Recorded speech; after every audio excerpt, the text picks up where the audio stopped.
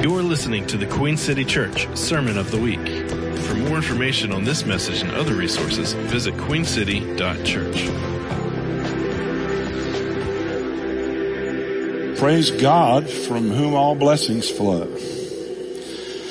Praise Him, all creatures here below. Isn't the Lord good? Everybody relax. You ever feel a little tense and you don't know why? Well, relax. Take a breather. That'd be good. We've been talking about the fruit of the Spirit. We're on a series. This is our fourth installment. Our consideration over the last number of months has been what it is to follow Jesus, or apprenticeship to Jesus, or discipleship, although discipleship's gotten a little bit of a bad name, but it's how can each of us walk the Jesus way.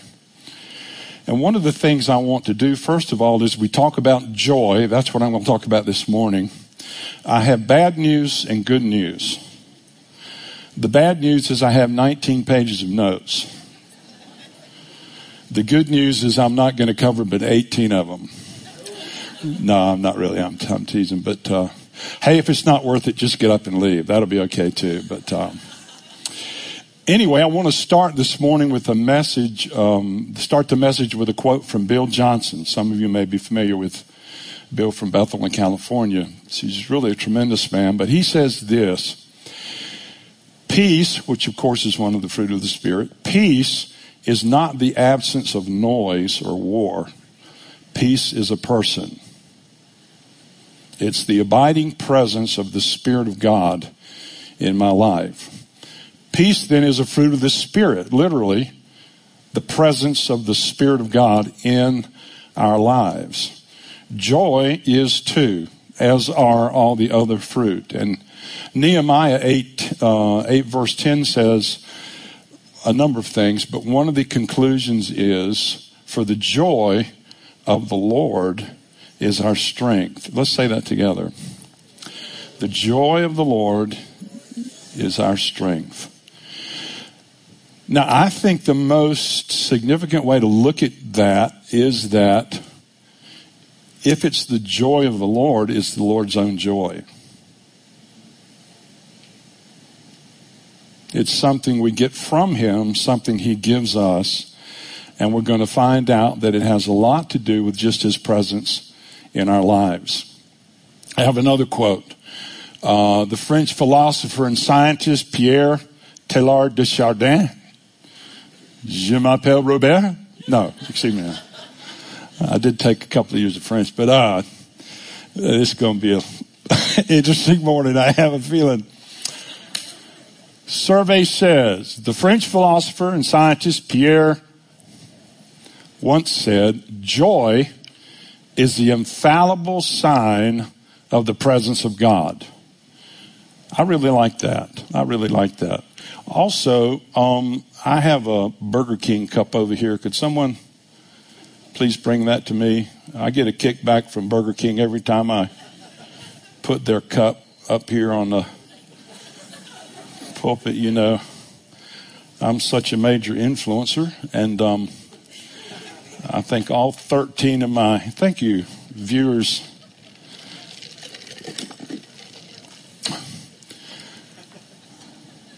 So, joy is the infallible sign of the presence of God. I really like that.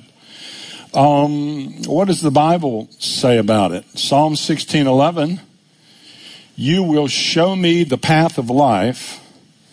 In your presence is fullness of joy.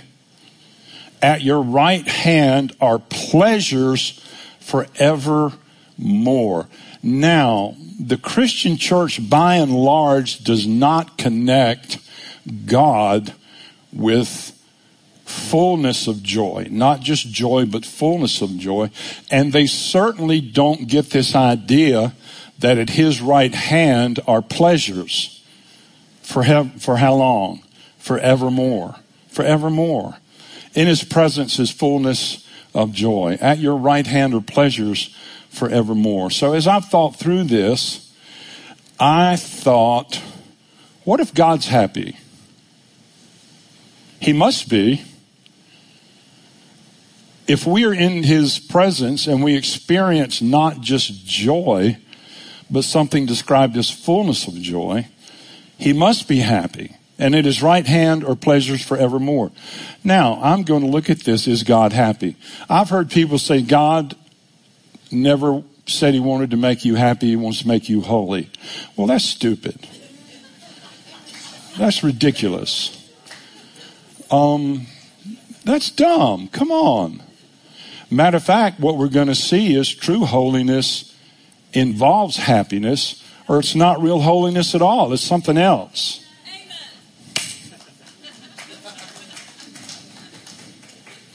And the word happy.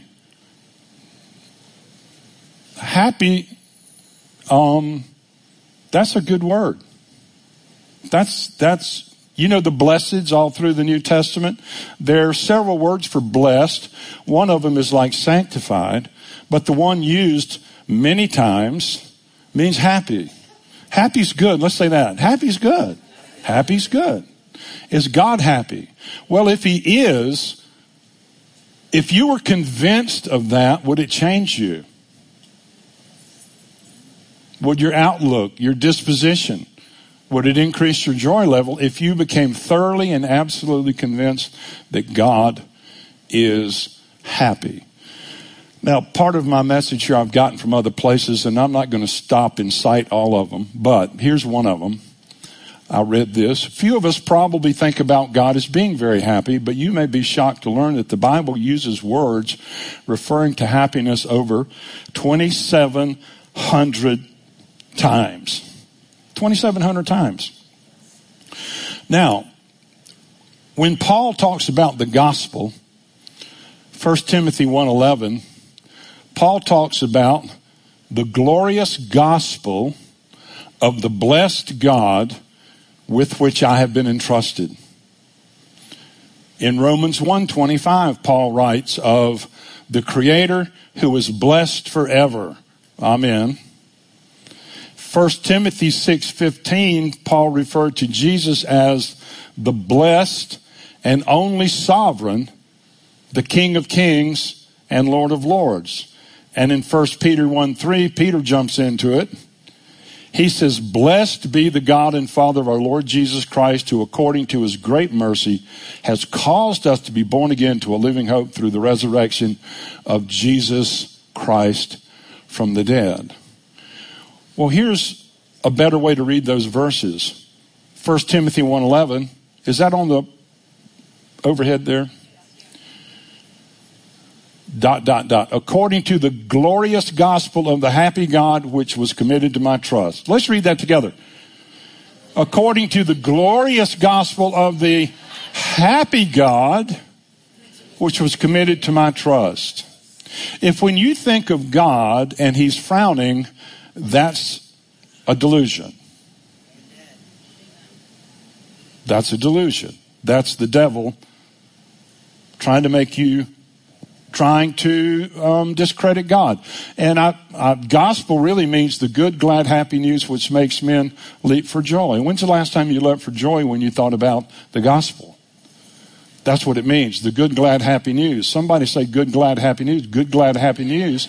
Good, glad, happy news which makes men leap for joy. That was the happy God gospel Paul had. Or Romans 1:25, the Creator who is happy forever. Or 1 Timothy 6:15, the happy and only sovereign, the King of Kings and Lord of Lords. In 1 Peter, happy is the God and Father of our Lord Jesus Christ, who according to what? His great mercy has caused us to be born again to a living hope through the resurrection of Jesus Christ from the dead. You know, one of the things that goes on, and I'm not going to be able to finish all this because I'm being inspired. In Romans 3, how many of you are familiar with this verse? For all have sinned and fallen short of the glory of God. Do you know what the rest of that verse says? Comma, being justified freely by the grace and redemption of Christ Jesus. Now, here is the Greek language or the verb tenses, which are very insightful. The Greek tense says this: for all have sinned and are presently, continually falling short of the glory of God. Bad news, folks. Everyone in this room, no matter what your state, no matter what your faith, no matter what your experience, you are in some way presently, continually falling short of the glory of God. That's why when you try to justify yourself, you still can't get peace. Because you're presently continually falling short of the glory of God. But that's not the end of the story, comma. You are presently, continually, somebody say presently, continually. Passively, presently, continually, passively being justified. So while you're a complete failure, say, and guilty of who knows what, at the same time, you are being justified. And there's several words there. You're being justified freely. What does freely mean? You didn't do anything to deserve it. And it's a passive verb. It's a passive verb tense. What does that mean? Well, being justified freely is like getting a suntan. All you need to get a suntan is to remove certain garments and lay out passively in the sun. Because being justified freely is something that Jesus is doing on your behalf. So when it comes to our peace level and our joy level, which one do you listen to? Presently, continually falling short, or presently, continually, passively being justified freely by the redemption that it is in Christ Jesus. The gospel, the good, glad, happy news that makes men jump for joy. You can't do a thing about your eternal soul except trust Jesus. And the reason you can trust Jesus is he is already doing something to completely cover you no matter what accusation comes up. That wasn't even in my notes. A.W. Tozer, a preacher from the past, says, God is not only happy in his work of creating and redeeming, but he is also enthusiastic.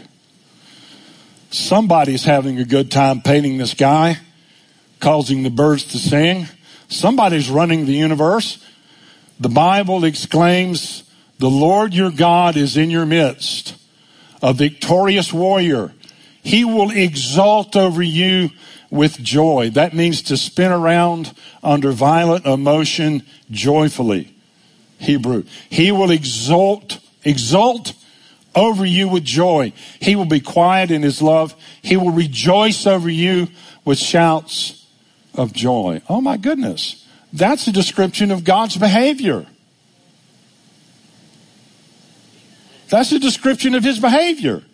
That's how he behaves. I was thinking, we don't understand what we're in the middle of. The earth goes around the sun once every 365 years. The earth spins once every 24 hours. Then we circulate through our galaxy, and then our galaxy is traveling from the universe at millions and millions and millions of miles an hour. Everything's moving. Everything's alive. Everything's vital. But if we're myopic and just look at ourselves, we don't see. Do you realize you're going like 11 million miles an hour right now? And that doesn't count how fast the earth is spinning. And that doesn't count how fast we're flying through the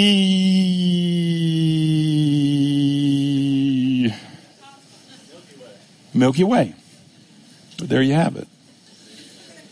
There you have it. Shando. The Lord your God is in your midst. Now that word means the very center of your being. Not just in your church service. The Lord your God is in your midst, a victorious warrior.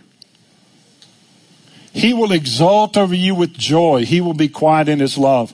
He will rejoice over you with shouts of joy. We have to have that image of God, not the Catholic nun with a foot ruler cracking us on the knuckles every time we do something wrong. No, God bless the Catholics, but God's this way. Not only is God happy, but Jesus promised his followers could be happy too.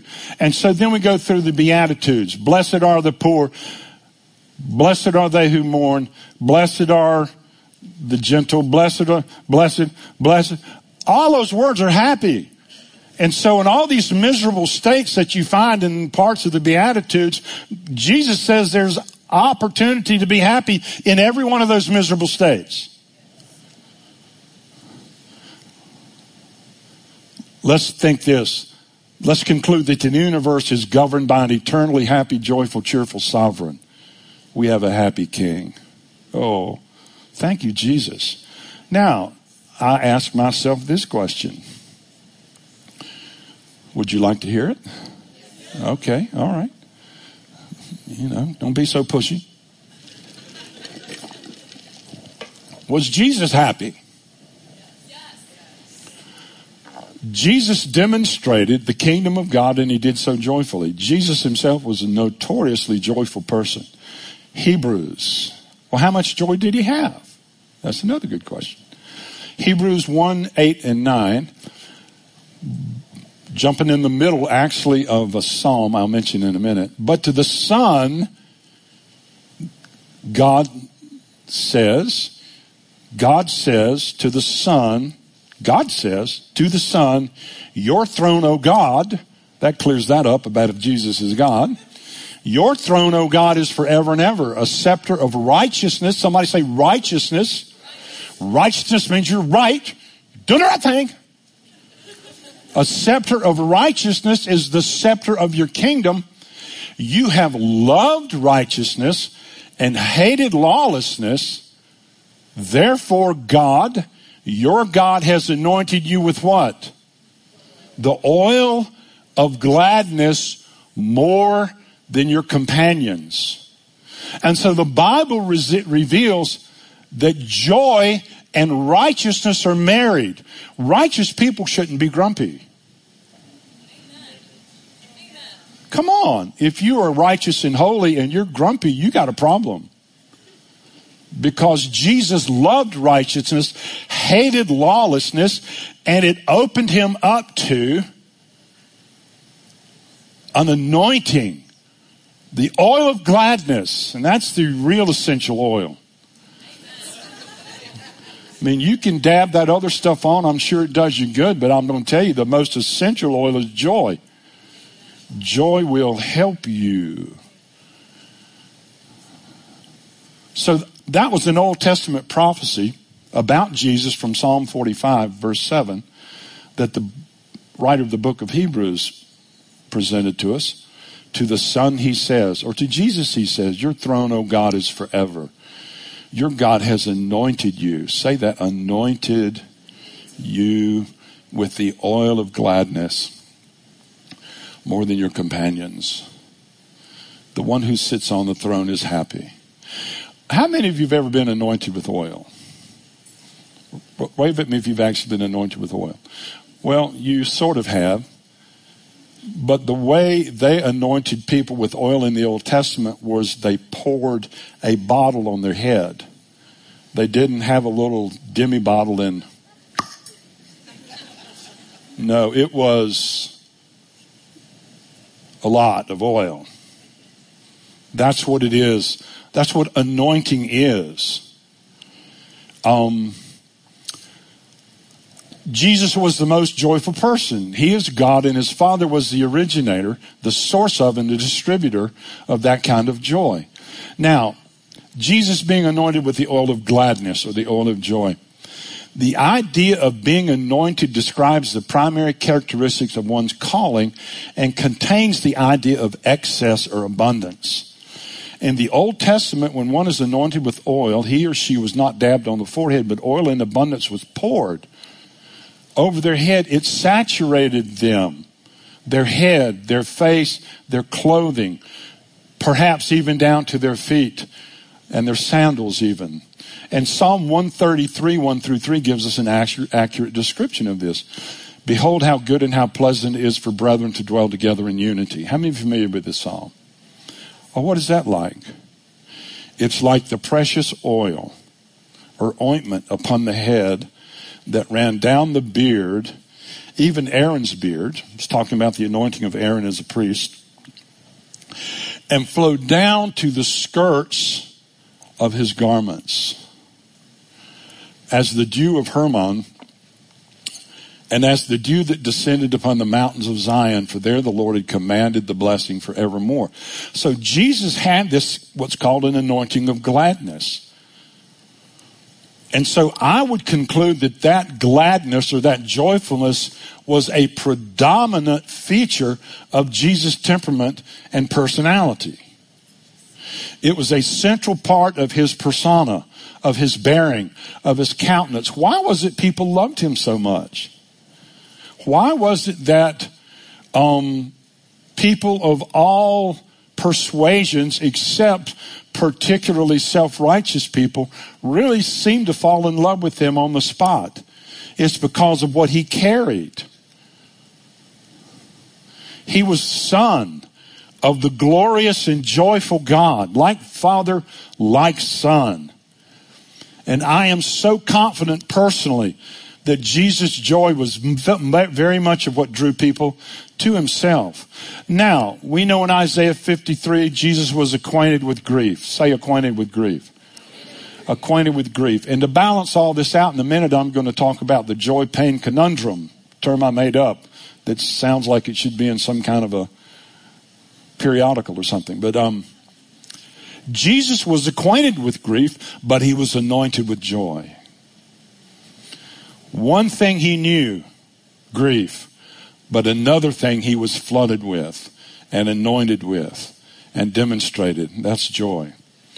Jesus was slandered as a drunkard because he wasn't an austere prophet like John the Baptist, who didn't eat bread or drink wine, lived on locusts and wild honey. That's a weird new diet craze going on back in 2000, back in the...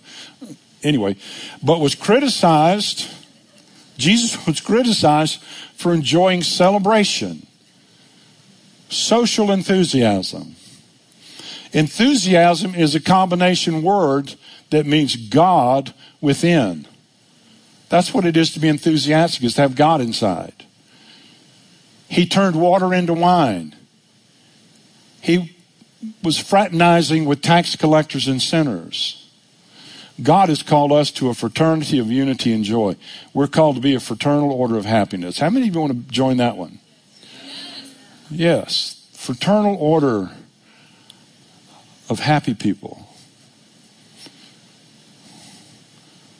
It's obvious to me after 5 decades of study and personal experience in spiritual things that Jesus was never intoxicated with wine, although easy to see that he drank it. He created it. I know people have trouble with that, but that's just the Bible. So everybody has trouble with something in the Bible. But W.C. Fields was on his deathbed. He was a very wicked comedian back in the early 1900s, and he was reading his Bible on his deathbed, and somebody said, "W.C., what are you reading the Bible for?" He said, "Looking for loopholes." Anyway.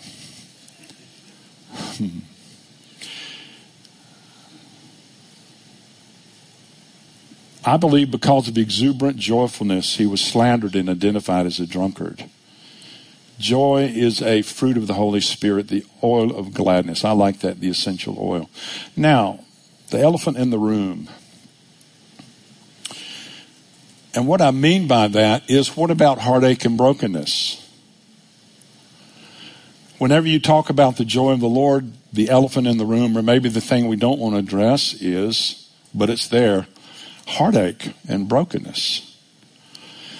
And I have a quote from a guy that wrote a book, a preacher that wrote a book. His name is Randy Alcorn, and he wrote a book on happiness, and he says this: no treatment of joy and happiness should deny or minimize text or the truth and experience of lamentation. A truly biblical doctrine of joy and happiness fully recognizes and embraces the realities of suffering in this present age. Yet denial, how many of you know denial does not work? Acting like you don't have something you have doesn't really work. So we don't have to deny what we've been through or pretend. But the idea is that even in the midst of severe difficulty, the power of God can release to us this antidote of joy. You remember Bill Johnson's quote that peace isn't the absence of something, it's the presence of someone. And because pain and brokenness are part of life, Jesus came to give us joy. I mean, that's one of the primary reasons. He endured the horrors of the cross for the joy set before him. Now, some people say the joy set before him was us. Okay, that's good. I get that. But guess what I think the joy set before him was? Joy. Is that hard to believe that it just means what it says? No, he wanted to lay hold through the power and strength of what he did in the gospel, a capacity to touch the world and cause believers to experience something powerful that contradicts their sorrow and their heartache. It's an essential aspect of the gospel. Oh, don't listen to that. God never said he wanted to make you happy. That's ridiculous. That is heretical. That is dumb. Well, I brought my kids up. I'd say, listen, John Mark, one thing bothers me about you and Christopher Andy. You're way too happy this week. You must not understand what's going on. You don't treat your kids that way unless there's something wrong with you, and there's nothing wrong with God. So I call this the joy-pain conundrum. That's great. Somebody should just put that on your phone and send it somewhere. The joy-pain conundrum. Conundrum means confusing or difficult problem or a question. But life contains the presence of joy and pain together. Matter of fact, you see this all through the scripture. Both of these things are going on simultaneously. Sort of like falling short and being justified go on simultaneously. It just depends on your focus to some degree. Maybe in other cases, how much you've been healed so you can enjoy the reality of the good news. But the 23rd Psalm, it says that he has prepared a table before me where? In the presence of my enemies. And yet what happens? My cup runs over. What does my cup run over mean? 6 different translations of the Old Testament cite it this way. You intoxicate me with the finest wine. And so here's what we see. There are enemies. But there's a table. There are enemies, but in the midst of whatever those enemies are, growling, snapping, snarling, threatening, God says, let's eat.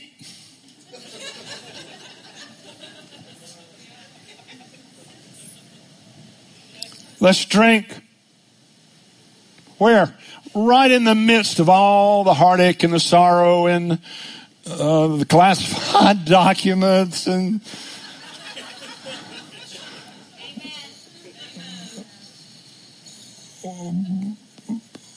see if I mention any of it, I'm just going to go down a terrible rabbit hole. But there is oil of anointing and overflowing cup of heaven's finest. So it says, yes. Now here's another part of the 23rd Psalm with this pain, joy. Though I walk through what? The deep sunless valley of the shadow of death. I need a beverage. I will fear, I will dread no evil. Why? Because I'm better than you know. God's with me. I never put down people who are heartbroken. There are reasons to be heartbroken. There are reasons. Pain is real. But there's also real antidotes, real Holy Ghost healing, real presence from heaven. Yea, though I walk through the valley of shadow of death, I will fear no evil, for you are with me. Your rod to protect, your staff to guide, they comfort me. You prepare a table before me in the presence of my enemies. You anoint my head with oil. My brimming cup runs over. Or you intoxicate me with the finest wine. That's one of the translations. That was in the only Bible Jesus had, the Old Testament. That was the only Bible Paul had, the Old Testament and the Psalms. Augustine, one of the church fathers, translated that psalm this way, and your inebriating cup, how excellent is it? Now here's another thing I don't think we get. You know, the Old Testament says very little about the devil. Have you realized that? You find it in the book of Job. You find it in Ezekiel, and it talks about Satan falling, but it's type and shadow. You see him in the garden, but you don't hear much about him. And so what happens is a lot of people's pain and heartache, the devil's caused in a fallen world. But like the insurance companies, we call them acts of God. No, they're not acts of God. Some of them are acts of the devil. Some of them are what happens when you live in a fallen world with fallen people who have set in operation fallen cultures. So let's don't blame everything on the Lord. Psalm 30, for his anger is but for a moment, his favors for life. Weeping may endure for a night, but joy, which means a shout of joy, comes in the morning. Later on in that very psalm, you have turned for me my mourning into dancing. You have put off my sackcloth, my mourning, and clothed me with gladness to the end that my glory or my soul may sing praise to you and not be silent. O Lord my God, I will give thanks to you forever. I can quote that verbatim because we used to sing that. Thou hast turned my mourning into dancing for me. You have put off my sackcloth. And on it goes. We would sing that. We would sing that over and over. It's awesome. Oh, some more. Sorry. Isaiah 61:3. The Spirit of the Lord is upon me. Now this is also recorded in Luke 4 as the first message Jesus preached. Here's how he preached it. The Spirit of the Lord is upon me because the Lord has anointed me to preach good tidings to the poor. He sent me to heal who? Brokenhearted. To proclaim liberty to who? The captives. The opening of the prison to who? Those who were bound. To proclaim the acceptable year of the Lord. Now here's a part he didn't preach. And the day of vengeance of our God. He left that out. But then he added to comfort all who mourn, to console or appoint those who mourn in Zion. And then we have this idea of the gospel, the divine exchange, where Jesus became one thing that we might become another. But it's described here this way, to give those mourners in Zion, and Zion is a picture of the church, to give them beauty for ashes, the oil of joy for mourning, the garment of praise for the spirit of heaviness, that they might become and be called and be known as trees of righteousness, the planting of the Lord, that he may be glorified. So this picture of the goodness, benefits of the gospel, Isaiah prophesied 700 years before Jesus came. And then Jesus preached it. He actually said, this prophecy has been fulfilled in your ears. And people got mad at him, tried to kill him for some strange reason. But he preached that. Isaiah prophesied it. That word, that promise has resounded down through the ages for 2,700 plus years. The gospel is the antidote for the poor, the brokenhearted, the captives, bound, restricted. And the wonderful thing is those verses offered no rebuke to those in distress. But they're filled with understanding of the human condition, with mercy, liberty, and blessing. When you find ashes, guess what? Something's burnt up. Someone's gone through the fires. But Jesus offers you beauty. Want to trade? Want to trade? Want to trade? Bring me your ashes. I had a peculiar experience this morning. I was talking to the Lord, and he was talking back, which is a little scary. And he was talking to me about his crown. Now I know this is weird, but I'm sorry. He was telling me that when the earth praises him, his crown radiates. See, one of the things we don't regard is the things that we do, and we don't even understand, resonate in heaven. It resonates in heaven. It makes a difference. God cares. And so he offers us beauty for ashes, the oil of joy for mourning, and the garment of praise. If you have one, God will give you the other. God wants to make a divine exchange with us, one for the other. Now, here's the reality of it. Do you know when all that happened, that exchange? You know when it happened? It happened at the cross.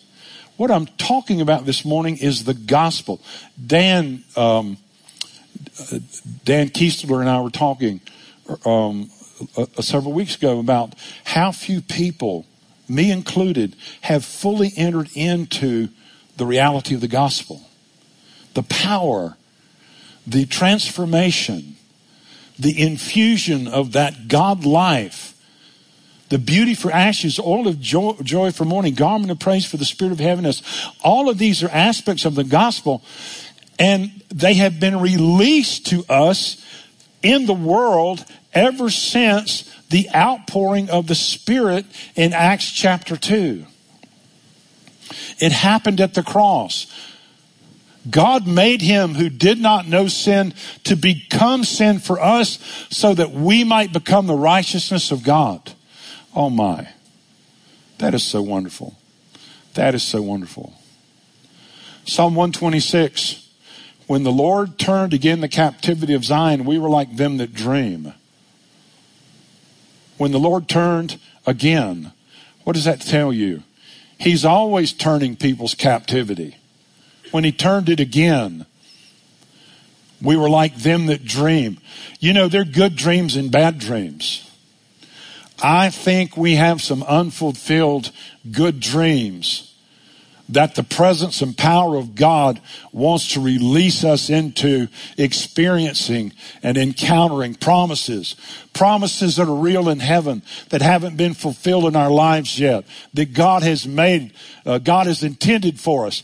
Promises we don't even know about, benefits, blessings, books to write, songs to sing, things to paint, people's lives to change, influence to be had among people that need godly influence instead of this ridiculous crap that's out there now. These crazy influencers, they don't even know who they are. They're just an influencer. They just want you to think whatever they think, and whatever they think, like 95% of it is just ridiculous. Here's what I want you to know. God loves you. God's powerful. God's potent. God has made provision for you through the cross. Every single thing you need through the outpouring of the Spirit, through the presence of God. We have yet to tap into but a small portion of everything God has prepared for us. Psalm 126 has said, then was our mouth filled with laughter. Our what? Is our singular or plural? Plural. Well, mouth there's singular. Corporate mouth. Our mouth was filled with laughter. Corporate expression of the presence and the power. There it is. Oh, where's the laughter in the Bible? Psalm 126. Yeah, but all kind of people laughing together. Yes, Psalm 126, our mouth. When you saw, not when Billy Bob laid hands on you, when you saw what Jesus did for you. When a whole congregation sees what Jesus has done for us. When we see our captivity has been turned. Our mouth was filled with laughter. Our tongue was singing. Then said they among the heathen, the Lord has done great things for them. The Lord has done great things for us. We're glad. I really like that. Now,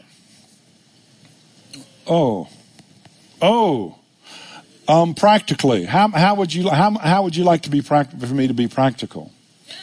Here's some practical things to increase your joy. First of all, God is community. People don't understand God being in three parts. It's because He's community. Father, Son, Holy Spirit. Okay. Number two, God creates. I don't think we'd argue with that. Number three, God gives. One note I've got, I copied this, but we hear money's the root of all evil. Well, it's the love of money. Money's good based on how you use it, especially if you give it away. That'd make you happy. God gives. Number four, God is thankful. I could prove it. I'm not going to. And God beautifies. So those five things, God is community, God creates, God gives, God is thankful, God beautifies. And by beautify, the idea is you take a friend who's in a mess and you add to their lives to beautify who they are. So, 5 practices to increase your joy. Be intentional about your relationships.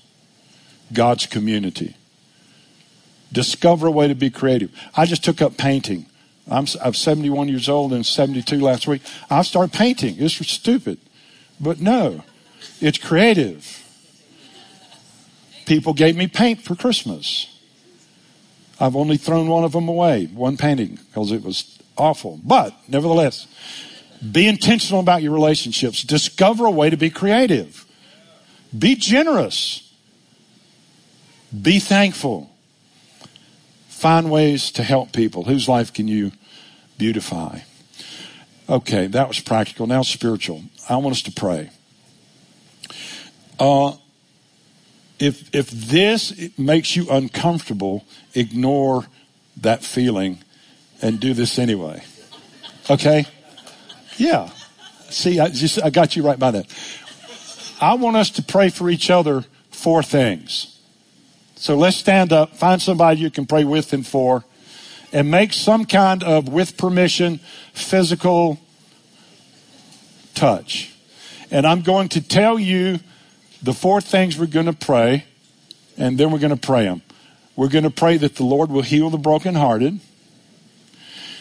We're going to pray that we experience the presence of God at a higher level. We're going to pray that the Lord will pour out His Spirit upon us.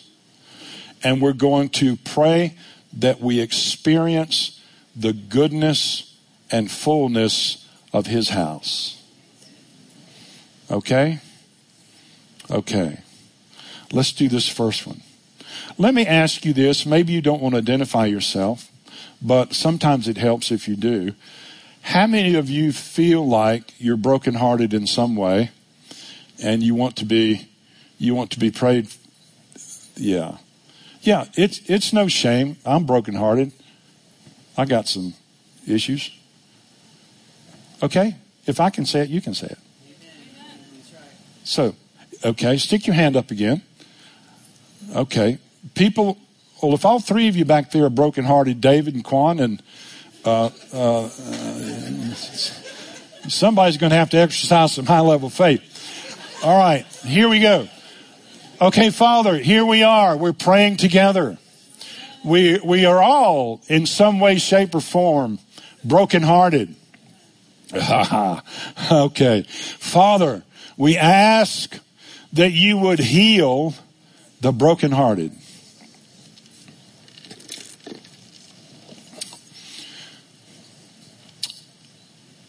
We ask that your power would flow. Touch the hearts, Lord, by your Spirit. We ask for divine impartation of the power of your Spirit to touch the brokenhearted this morning, Lord. I receive. Let's say that together. I receive, Lord. I cooperate with you this morning. I receive your healing touch this morning. Okay, I'm going to break some things. I break the power of evil, critical, spoken words that have been released against these people. I break the power. I think about what goes on in junior high and high school, the hostility, the meanness, the cruelty. I break the power of all of that hazing and terrorizing and threatening and teenage intimidation. Lord, we pray too for fathers and sons and mothers and daughters and fathers and daughters, mothers and sons, things spoken in anger, things spoken out of broken-hearted parents. We break the power of those words and we release your anointing to heal the brokenhearted.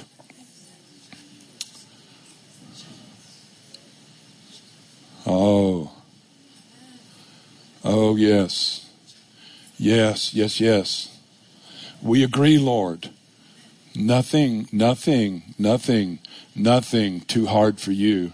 Nothing too hard. Shut that up. No, nothing too hard. Nothing. We don't listen to you anymore. Nothing's too hard for you, Lord. Nothing. Not a thing. We release presence and power and blessing. Father, we pray this. This is the next prayer. How many of you want to experience the presence of God at a higher level?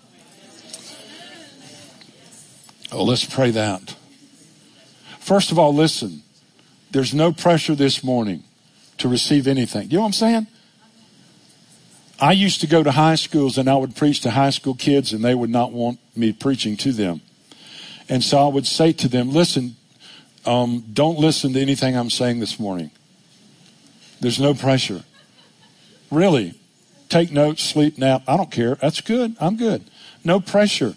You see, because when they make wine, I have a friend who's got family's got an ancient vineyard in Italy. And to get the pure wine, they have to separate the vintage, the liquid, from the stems and the leaves. And they call the stems and the leaves the must. So to receive God's blessing, you got to get rid of must. What must I do? Nothing. What must I not do? Nothing. So Father, we pray in freedom and liberty that we might experience your presence at a higher level. That we would know you, which to know is life eternal. This is life eternal, Jesus said, to know God and him whom he hath sent. Life eternal, everything we need is deposited in one person, Christ Jesus, dwelling in us by faith. Lord, we pray that you would pour out your Spirit upon us, Lord, not just today, but we would become truly Spirit-filled people. Lord, that we would have that Psalm 133 anointing, the goodness and the blessing of being in harmony. And Father, we pray to experience the goodness and fullness of your house.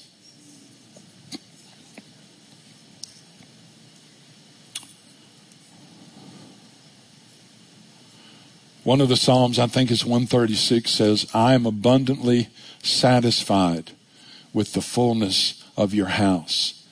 Abundantly satisfied means we have been radically, inalterably intoxicated and inundated by the goodness of who you are. Lord, I ask that to be our portion. Capture us again, Lord. Captivate. Yes. There are people here, and you've had terrible experiences in churches. You have been hurt and affected by things that happened to you in church. I want to pray for you right now. First of all, forgive me. I'll just say that. Forgive me. Forgive me as a pastor, in place of whoever or whatever hurt you in church. Father, release healing to people who have been wounded in church circles, Christian circles. Lord, we ask for a special anointing to come. Lord, I just see you pouring that oil in hearts. I just see the Liberty Bell, and the oil of God is being poured on the crack in the Liberty Bell, and the crack's being sealed. I pray and I declare that the Lord is sealing you, sealing your heart. Paul talks about the seal of the Holy Spirit. Lord, we ask for that oil, that healing virtue, that presence, that power, that goodness, that mercy, that understanding, that heart, that voice of heaven, that voice of the Father that is comforting and kind and generous and understanding and peaceful.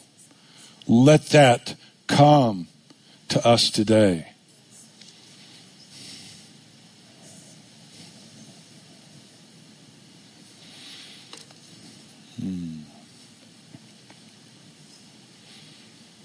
Amen, amen, amen. Amen. Anybody get anything? Anybody get any help? Come on. Come on. Let's thank the Lord a little bit. Thank you, Jesus. Thank you, Lord. Oh, my goodness. Okay, we have prayer teams today. For any of you who didn't just recently participate with us. I'm teasing, that's a joke. Yes, they are authorized to pray for you. They are authorized and trained to hear from the Lord and give you encouragement. They're not going to identify anything that would hurt your feelings. They're only going to bless you. So if anybody needs prayer, we do have folks here that would love to pray, help you, make your life better than it is right now. That was an old prophecy. It went this way. I saw you in the future and you look much better than you do right now. Amen. Okay. Have a great week. Come get prayed for. It's awesome. You've been listening to the Queen City Church Sermon of the Week. For more information on this message and other resources, visit queencity.church.